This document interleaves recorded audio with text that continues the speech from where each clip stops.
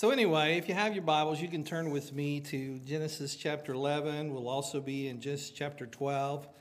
Our main objective today is to continue in our Luke 3 and Me focus and challenge. What we're trying to do is understand how we are connected to the very first people who ever lived on this earth through Jesus Christ, as it talks about in Luke chapter 3. Now, why is this important? Because, are you ready? This may be the most important thing you ever hear in your life. Context matters. Context matters. And if context didn't matter, then why does the devil work overtime to try to confuse us about where we came from, why we're here on this planet, and what we can do while we're here? The devil's always trying to confuse us about those things. But if we understand Scripture and we understand the genealogy of Jesus, it's not just about who begat who. It really is a narrative of how we all came to be, how we mess it up, and how God fixes this for us through Christ Jesus and what we can do about it while we're here on this earth. Very simple. And if you live your life in that context, it simplifies and clarifies so many things that can be confusing about this world. And believe me, you'll get plenty of help. You'll get all the help you need to be confused about stuff, as those particular truths about context are confused in your heart and your mind. So Luke 3 and Me, we've started with Jesus, and he was traces all the way back to Adam and Eve. We talked about Seth, who was the reboot because of Cain's killing his brother Abel. We talked about Enoch, who walked with God and was caught up. We talked about Methuselah, and we talked about Lamech, your favorite Lamech. And we talked about Noah. And now, last week we talked about Shem, Ham, and Japheth. And now we're into Shem's family as we get into the more promised land aspect of what we're talking about here, from the promised land to the promised land, as we talk about Eber and Peleg. Now, Eber and Peleg are sons of Shem down the road a little bit. And if you want to look at the genealogy, you can look there in Genesis chapter 10, chapter 11, and as it gets around to the whole story about Abram in chapter 12. And we are kind of transitioning from the focus on being the promised line of Seth, from Adam through Seth through Noah, because everybody was destroyed besides Noah's family by the flood. We pick up now with Noah and his blessing upon Shem as being the promised line. So it would be through Shem's family that Christ would come. And if you look at the genealogy of Jesus in Luke 3, everybody that's in there is from the line of Shem. Now, Shem was the youngest of the brothers. Remember, Japheth was the oldest. Ham was in the middle there. And Shem, he was just the most important. So, did I say that right? No. Japheth was the oldest, Ham was the youngest, and Shem was just in the middle. He's the most important. That's the way I remember it because I'm the middle child. Okay, middle's the most important. All right. So you have this line, the focus of that, and then something changes here with this story of Eber and Peleg, because the word Peleg means division, and it has to do with the dividing of the nations. Now, the literal translation in the NIV is the earth, but more precise, it is the dividing of the peoples, the nations, where they began to spread out. And it all had to do with that story of Babel that we touched upon last week, as we get into the more promised land side, or the development of this story. So the focus went from the line to the land. And we still talk about the promised land today. All the fussing and fighting that goes on in the Mideast over Jerusalem and Israel, it's still they're fussing and fighting about the promised land. So the focus went from the individuals in the line of Jesus to the nation through whom this blessing would come, the Israelites, the chosen people. Now, the reason that context matters is because the rest of the ancient history that revolved around that then makes sense. We sometimes think, for some reason, that when ancient history started to develop, that God was absent in the rest of the world except for through the promised land people, the Israelites. That's why ancient history, like the time of the flood until the coming of Christ, has fascinated me. Now, I had a professor, his name was Wilbur Fields. He was my Old Testament history professor at Ozark Bible College. And he was always talking about the Old Testament history. And when he did so with such fascination about the history of the world from the beginning of time until the time of Christ. Now, when I was 19 years old, going to Old Testament history class at 7 o'clock in the morning, to which I had to drive 45 minutes to get there, I can't say that I was always alert. But when Wilbur started speaking, or Brother Fields started speaking, everyone would wake up. Because he would inflect his voice up and down and use funny voices back and forth. He did slideshows, he had posters, he had all kinds of things that helped animate the stories of the Old Testament. And he talked with such fascination about the history of the world from the beginning. And I grew to just love that time period of history. Now, sidebar, we had him over for lunch in Quapaw, and I'm telling you this story, if you ever come to our lunch at our house, just beware. But we had him over for lunch in our church in Quapaw. Quapaw. Does it sound like an Indian name to you? It is, the Quapaw tribe. And as I invited him to speak there at my little church, we had him over for lunch. And fun fact, and here's what you need to worry about if you ever come to my house. My wife asked him if he would like to have a glass of tea, and he said sure. And so she made him tea. Would you like sugar? Yes, please. And she put some sugar in. And then, instead of stirring the tea with a spoon, she stirred it with her finger. No, she didn't. She did. Is this a true story? Ask her when she gets home.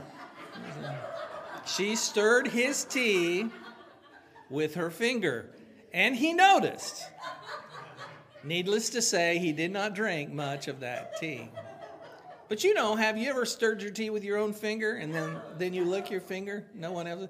So ask her when she's sick today. Pray for my dear wife. She just started feeling horrible yesterday, and so she's at home trying to recuperate from that.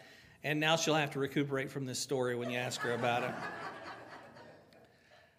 But anyway, that's not what this is. Anyway, Brother Fields, he was so enthusiastic about the Old Testament world. And the one most important thing that he taught us all was how we, in the 1970 or 1980s, when I was going to his class, how we were connected to that story. He believed, as do I, that the Creator was active in every nation as it spread out into the world, and that the stories about the rise of Egypt, Assyria, Babylonia, Greece, and then the prophecies concerning Rome from the time from which Christ would come, they were all part of the narrative of God's story. And it followed the simple truth. Just like we have seen from the very beginning with Adam and Eve, Seth, Enoch, Methuselah, Lamech, Noah, Shem, and Peleg and Eber today. Now, Eber, by the way, he is the one that the word Hebrews came from. They started calling them the Hebrews because they were children of Eber. It means across the river. So, this line was important, but it also illustrated something that we need to understand, and we've talked about it already. Not everyone wants to follow and walk with God or lift up the name of the Lord or call upon the name of the Lord. And just like with Shem's family, this focus then became through this one line of his family that would make its way down to Abram. And we all have heard of Abraham, because he had many sons, and you may be one of them. So if we think about the context of this, it's important for us to understand the story of how from Shem, Ham, and Japheth they began to spread, but before they began to spread, God had to confuse them at Babel, as we talked about last week. So God continued to be provident throughout the world. And here's the thing that we sometimes miss. God is still provident throughout the world. This is his creation. Every man, woman, and child in every nation all around the world is still under God's providence. But not all nations or all individuals in the nations choose to believe in him as the promise through Christ. So God continued to be provident. The reason that we know that is that Paul reminded us last week from Acts chapter 17 that God marked out the appointed times in history and the boundaries of their lines, of their lands. In other words, God was always provident and sovereign in the way all the nations were built. Still is. God orchestrated it all, even though most of the nations would not honor him. So here's the deal. Here's what we learn. Context. Just because God orchestrates something doesn't mean those who have been orchestrated are playing to his tune. Now imagine that. You have an orchestra and you have someone that's up there leading, and everyone in the orchestra just wants to play their own song. Now, if that were to happen, would it sound very melodious or beautiful? Probably not. So what happens in the world when God has orchestrated all of this and he gives us a conductor in Christ Jesus that we're to follow, but there are different ones, different nations who want to play their own tune? It creates chaos. And it hurts. It's not beautiful. That's why when we get to the point where Peter says there's only one name under heaven which men can be saved, and that is the name of Jesus Christ, he's not saying that to be exclusive. He's saying that because that is true. It is the narrative of God from the very beginning in his story. Now, God orchestrated it all through the nations, even though most of the nations did not honor him. Even those in the promised chosen people did not honor him. But they would facilitate his plan. So make no mistake, God's plan is never thwarted. It all started with the development of the nations that spread out from Babel. Remember when we read from Genesis 11, that as the people moved eastward, they found a plain in Shinar and they settled there. This was not far from where the ark had settled, just south of it a little bit.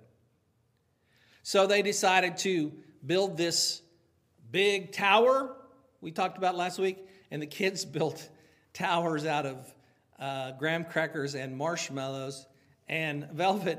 They're falling down. What happened?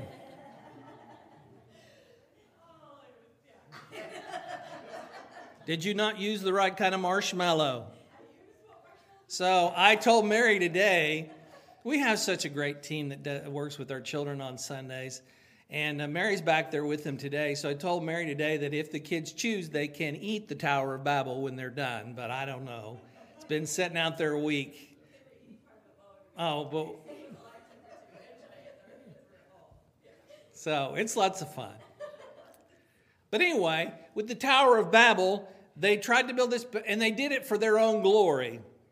So then it continues there in Genesis 11. So the Lord scattered them from there over all the earth, and they stopped building the city. That's why it is called Babel, because there the Lord confused the language of the whole world, and from there the Lord scattered them over the face of the whole earth. Why did he do that? Because he told Shem, Ham, and Japheth to be fruitful and multiply and fill the earth. And they weren't doing that. They were being fruitful and multiplying, but they were all sticking together.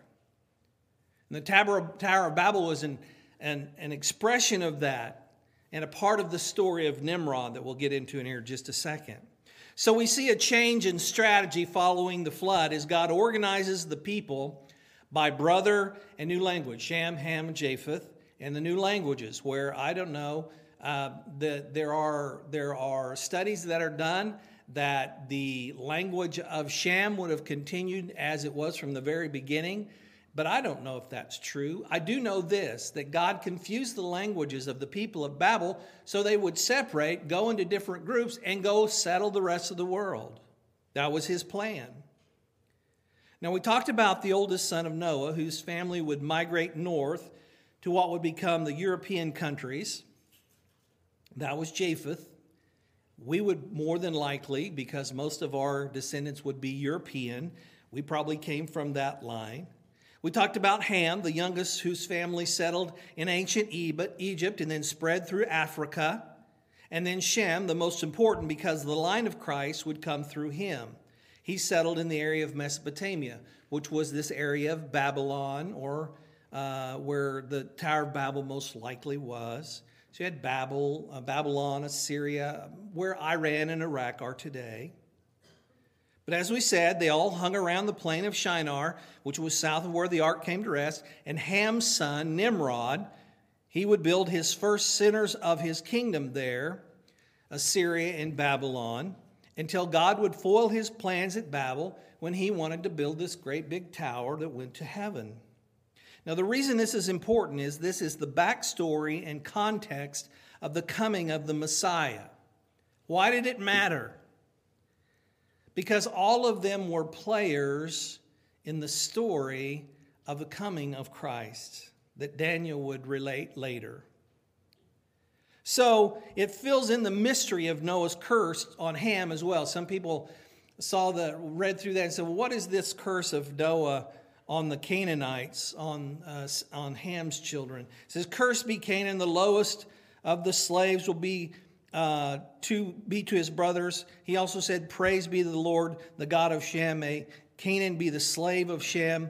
May God extend Japheth's territory. May Japheth live in the tents of Shem, and may Canaan be the slave of Japheth." There would be an ongoing conflict between these brothers that would take place according to this curse. It wasn't just about Canaan or Ham and his children being cursed. It was about the curse of conflict that would come upon them all, because there would be this battle that would take place between the tribes that grew from those three brothers. And all you have to do is just read ancient history and know that this came true. There was not peace. There was a lot of violence.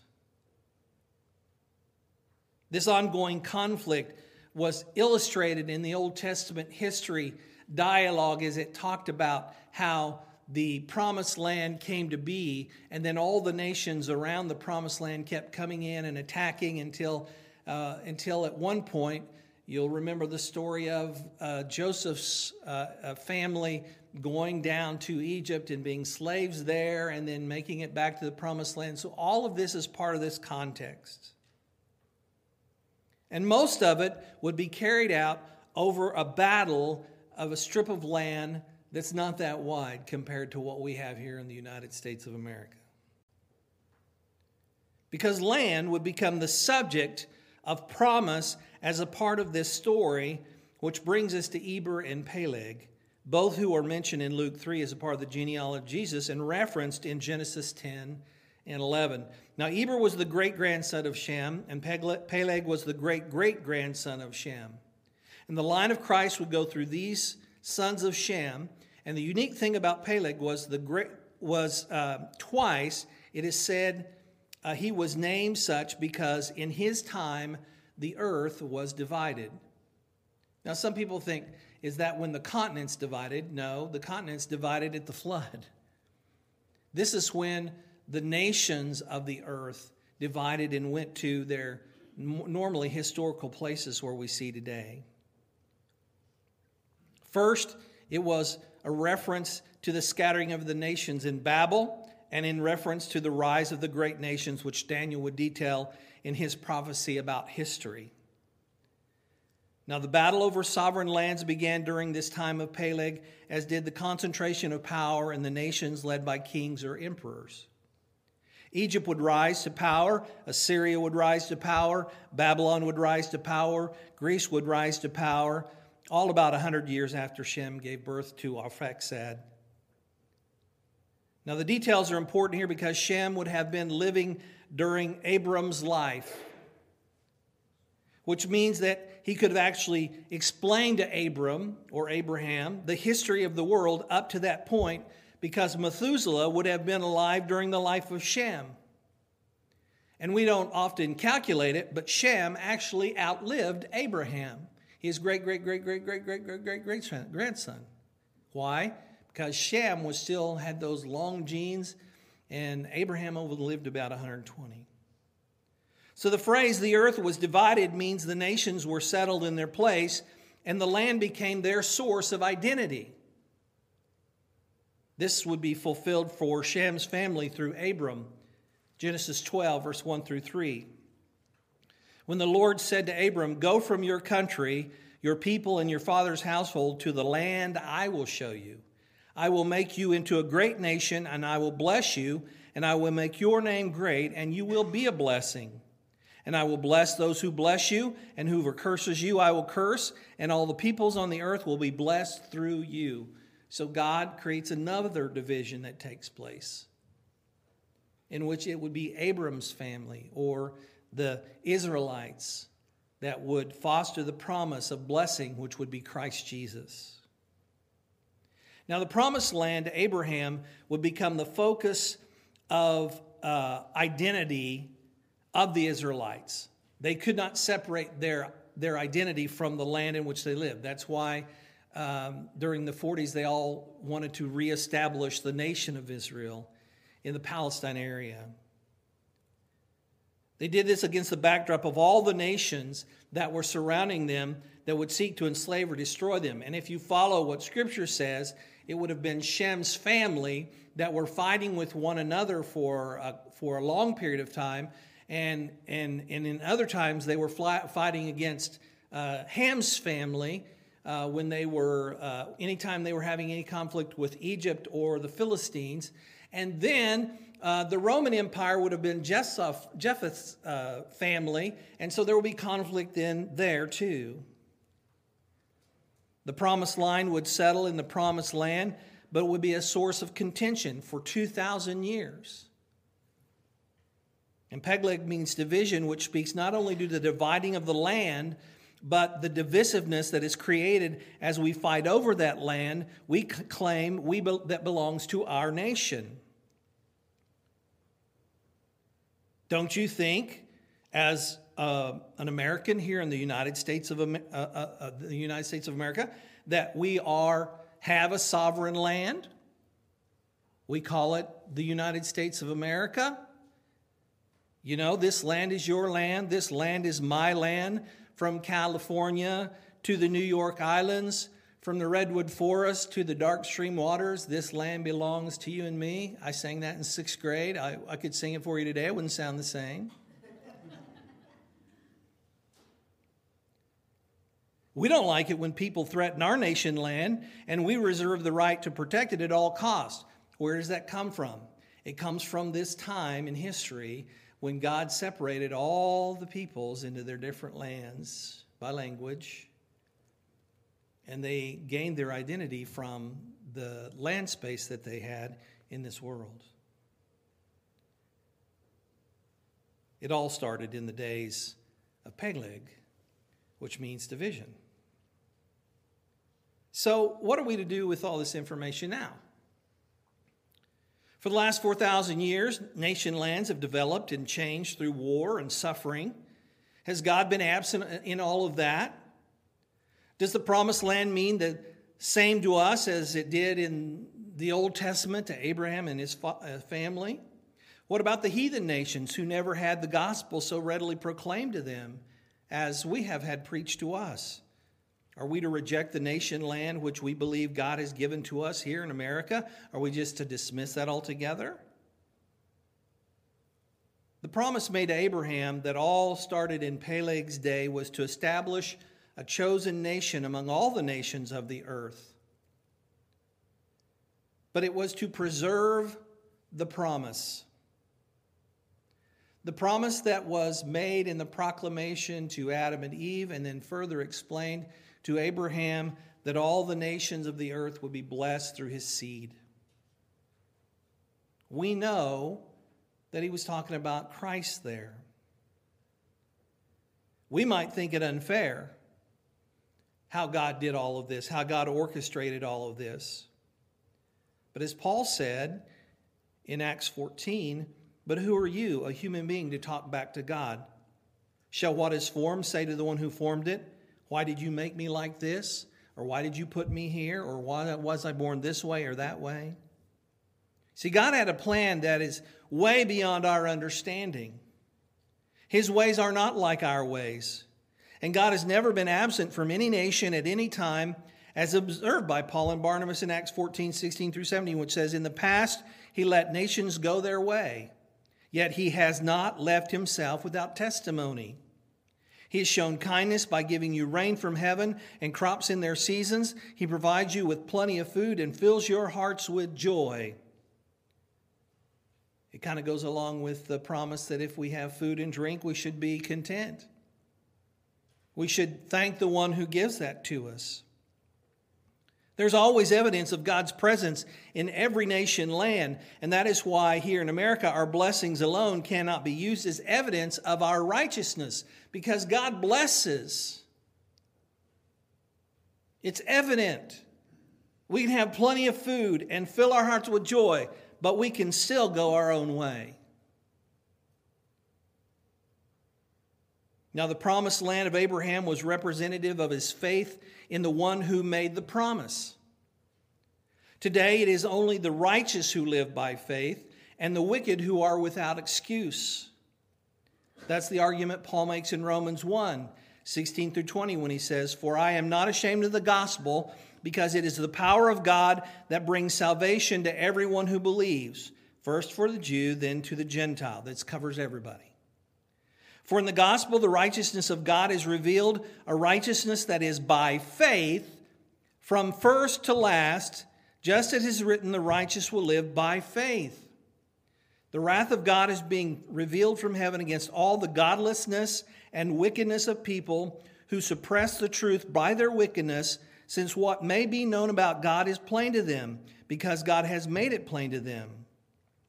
For since the creation of the world, God's invisible qualities, his eternal power and divine nature have been clearly seen, being understood from what has been made, so that people are without excuse. Remember how we defined righteousness? Righteousness is believing in the narrative of God that is fulfilled in Christ. Wickedness is not believing that. Because when we believe in the narrative of God through Christ, we will live by faith in this wicked world which rejects that truth and then goes their own way. But as Paul points out, no one has an excuse because of the qualities of the blessings of this world that God has made plain to them from the very creation. That's why this narrative story is true. And that's why there's so many people who want you to neglect this narrative story of Adam and Eve through to us. Because if we can just neglect and say, that story of Adam and Eve, it's just a phony, false, made-up thing to make people feel better. There are other stories like that in ancient history. What we're doing is we're dismissing the very narrative context that gives us the ability to make the judgments that we need to make every day, in which we wake up and we say, this is the day the Lord's made. I believe this is his earth, and the earth is the Lord and the fullness thereof. And he encourages us to take advantage of that, be blessed in it, be fruitful and multiply in that. That whole context can change your perspective in ways that are hard to explain. The other thing here is that God cannot be mocked. We reap what we sow. God is never asleep at the wheel. Some people think he is. We are without excuse because in some way, each individual, regardless of their national home, is presented with the choice to live by faith. Now, how does this work? I can't explain that. But God says this is how it works. That is what qualifies us to partake in the promise of Abraham. Galatians chapter 3, verse 26, verse 20 through 29 says it this way. So in Christ Jesus, you are all children of God through faith. For all of you who were baptized into Christ have clothed yourself with Christ. There is neither Jew nor Gentile, neither slave nor free, nor is there male or female, for you are all one in Christ. And if you belong to Christ, then you are Abraham's seed and heirs according to the promise. What was the promise? You will be blessed through Christ. You see, God does not segment us out as Jew or Gentile, slave or free, male or female. We're all one in Christ. He's the one that breaks down those walls of hostility that we talked about a few weeks ago. Our national identity really is fulfilled in our Christian identity. Our founding fathers created an environment and a law system, a governance that allows for us to freely express our faith and righteousness. Now, there are those trying to take that away. I'm not blind. But God allows us to enjoy the life created for us in our homeland. But we know that we are heirs of a greater promise exercised through Christ. And thank God for our founding fathers who encapsulated and encouraged this idea in the free exercise of our religion. Now, our duty as Christian Americans or Christian whatevers is simple. We're called to petition, pray, intercede, and thank God for those in our nation as we focus on those in authority over us. Why? Because we've learned the lesson of history. That in the context of history, there are nations that will go their own way, but God has made it evident to all that He is still sovereign, He is still Lord. And to not believe in that is the wickedness that leads to every sin and ugliness of culture. That's why Paul instructed young Timothy, I urge you then, first of all, 1 Timothy 2, verse 1 through 6, I urge you then, first of all, that petitions, prayers, intercession, and thanksgiving be made for all people, especially for kings and all those in authority, that we may live peaceful and quiet lives in all godliness and holiness. This is good and pleases God our Savior, who wants all people to be saved and to come to a knowledge of the truth. For there is one God and one mediator between God and mankind, that's the man Christ Jesus, who gave himself as a ransom for all people. This has now been witnessed to us at the proper time. We want to live godliness and holiness. We must pray and petition and thank. Lift up those prayers for our leaders. Because we're blessed to live in a nation by design that is friendly to our Christian faith.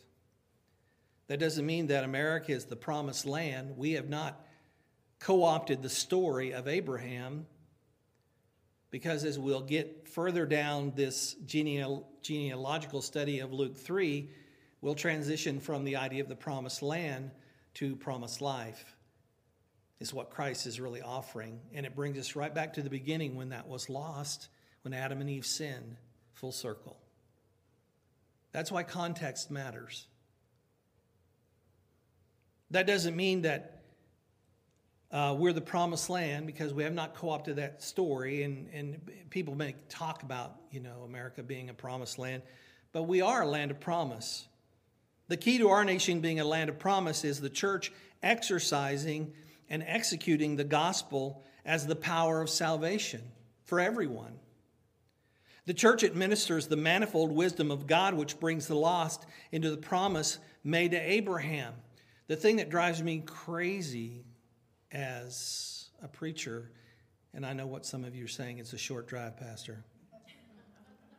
But the thing that drives me crazy is how we as a church, not just the Palestine Church of Christ, but as a church as a whole and here in America, have abdicated the very power of salvation that's been given to us through Christ, but being silenced. We'll talk about everything but Jesus to people. We'll talk about how we need to give them support and how we can help them, be social, and how we can help take care of their needs. But unless those things are wrapped in the message of salvation, which comes through Christ, it does no good long term. Remember the hashtag My7toHeaven project that I've been talking to you about for the last couple of weeks? That's where we take the challenge of Noah and we try to get 7 people onto the ark of Christ that we know, so that they can make it through the coming destruction. And I'm talking about the second coming of Christ, not some kind of insight that I have of a destruction that's coming. But for $45, I'll tell you about that personally. I have CDs and DVDs. Just kidding about that part. My Seven to Heaven, we introduced a couple of weeks ago. It challenges us to realize that Jesus is now the ark that will save people from the coming deluge and destruction. And not just that, but it saves us now. And we want to get the people that we know, and we have the power of salvation and the narrative, the true story of context, that from the very beginning of time, it's always been about the promised life that God has given to us. And now it is offered to us through Christ.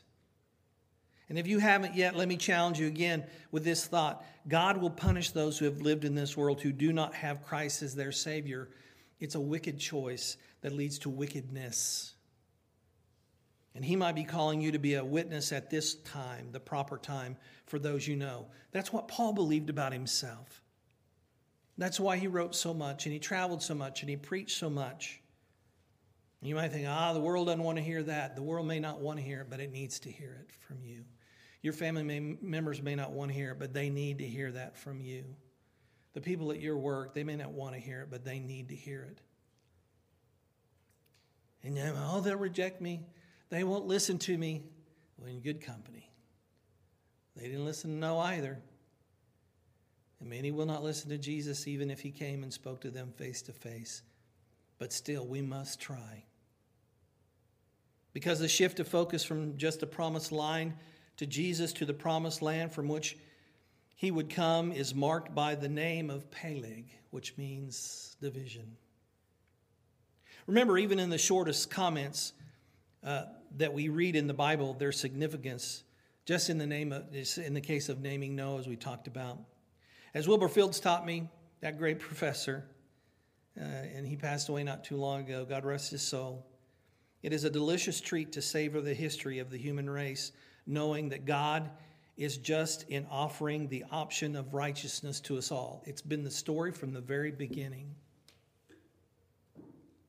Count yourself blessed to live in a land of promise which protects our right to the free exercise of our righteousness and take full advantage of the freedom of speech we enjoy to express to others how they too can be a part of history, Jesus' story, as heirs of the promise of an eternal home in heaven, so that they can enjoy the true promised land, which is Christ.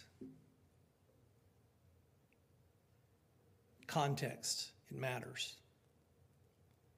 The same story has been told from the very beginning. And even when we go on our own way, God still tries to figure out a way, not tries, he does figure out a way that we can still live forever.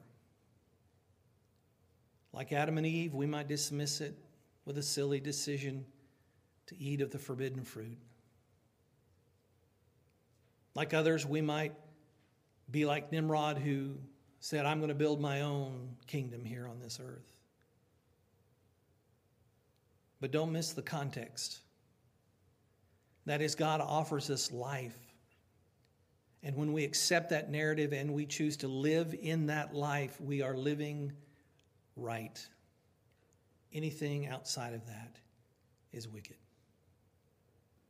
Christ is the answer. He's the promise. And if you don't believe in Christ today, if you have never accepted Christ as your Savior, I want to encourage you, talk to someone before you leave this room today about your need to receive him as your Lord. And believe in this story, this narrative that brings context to your own. Let's pray.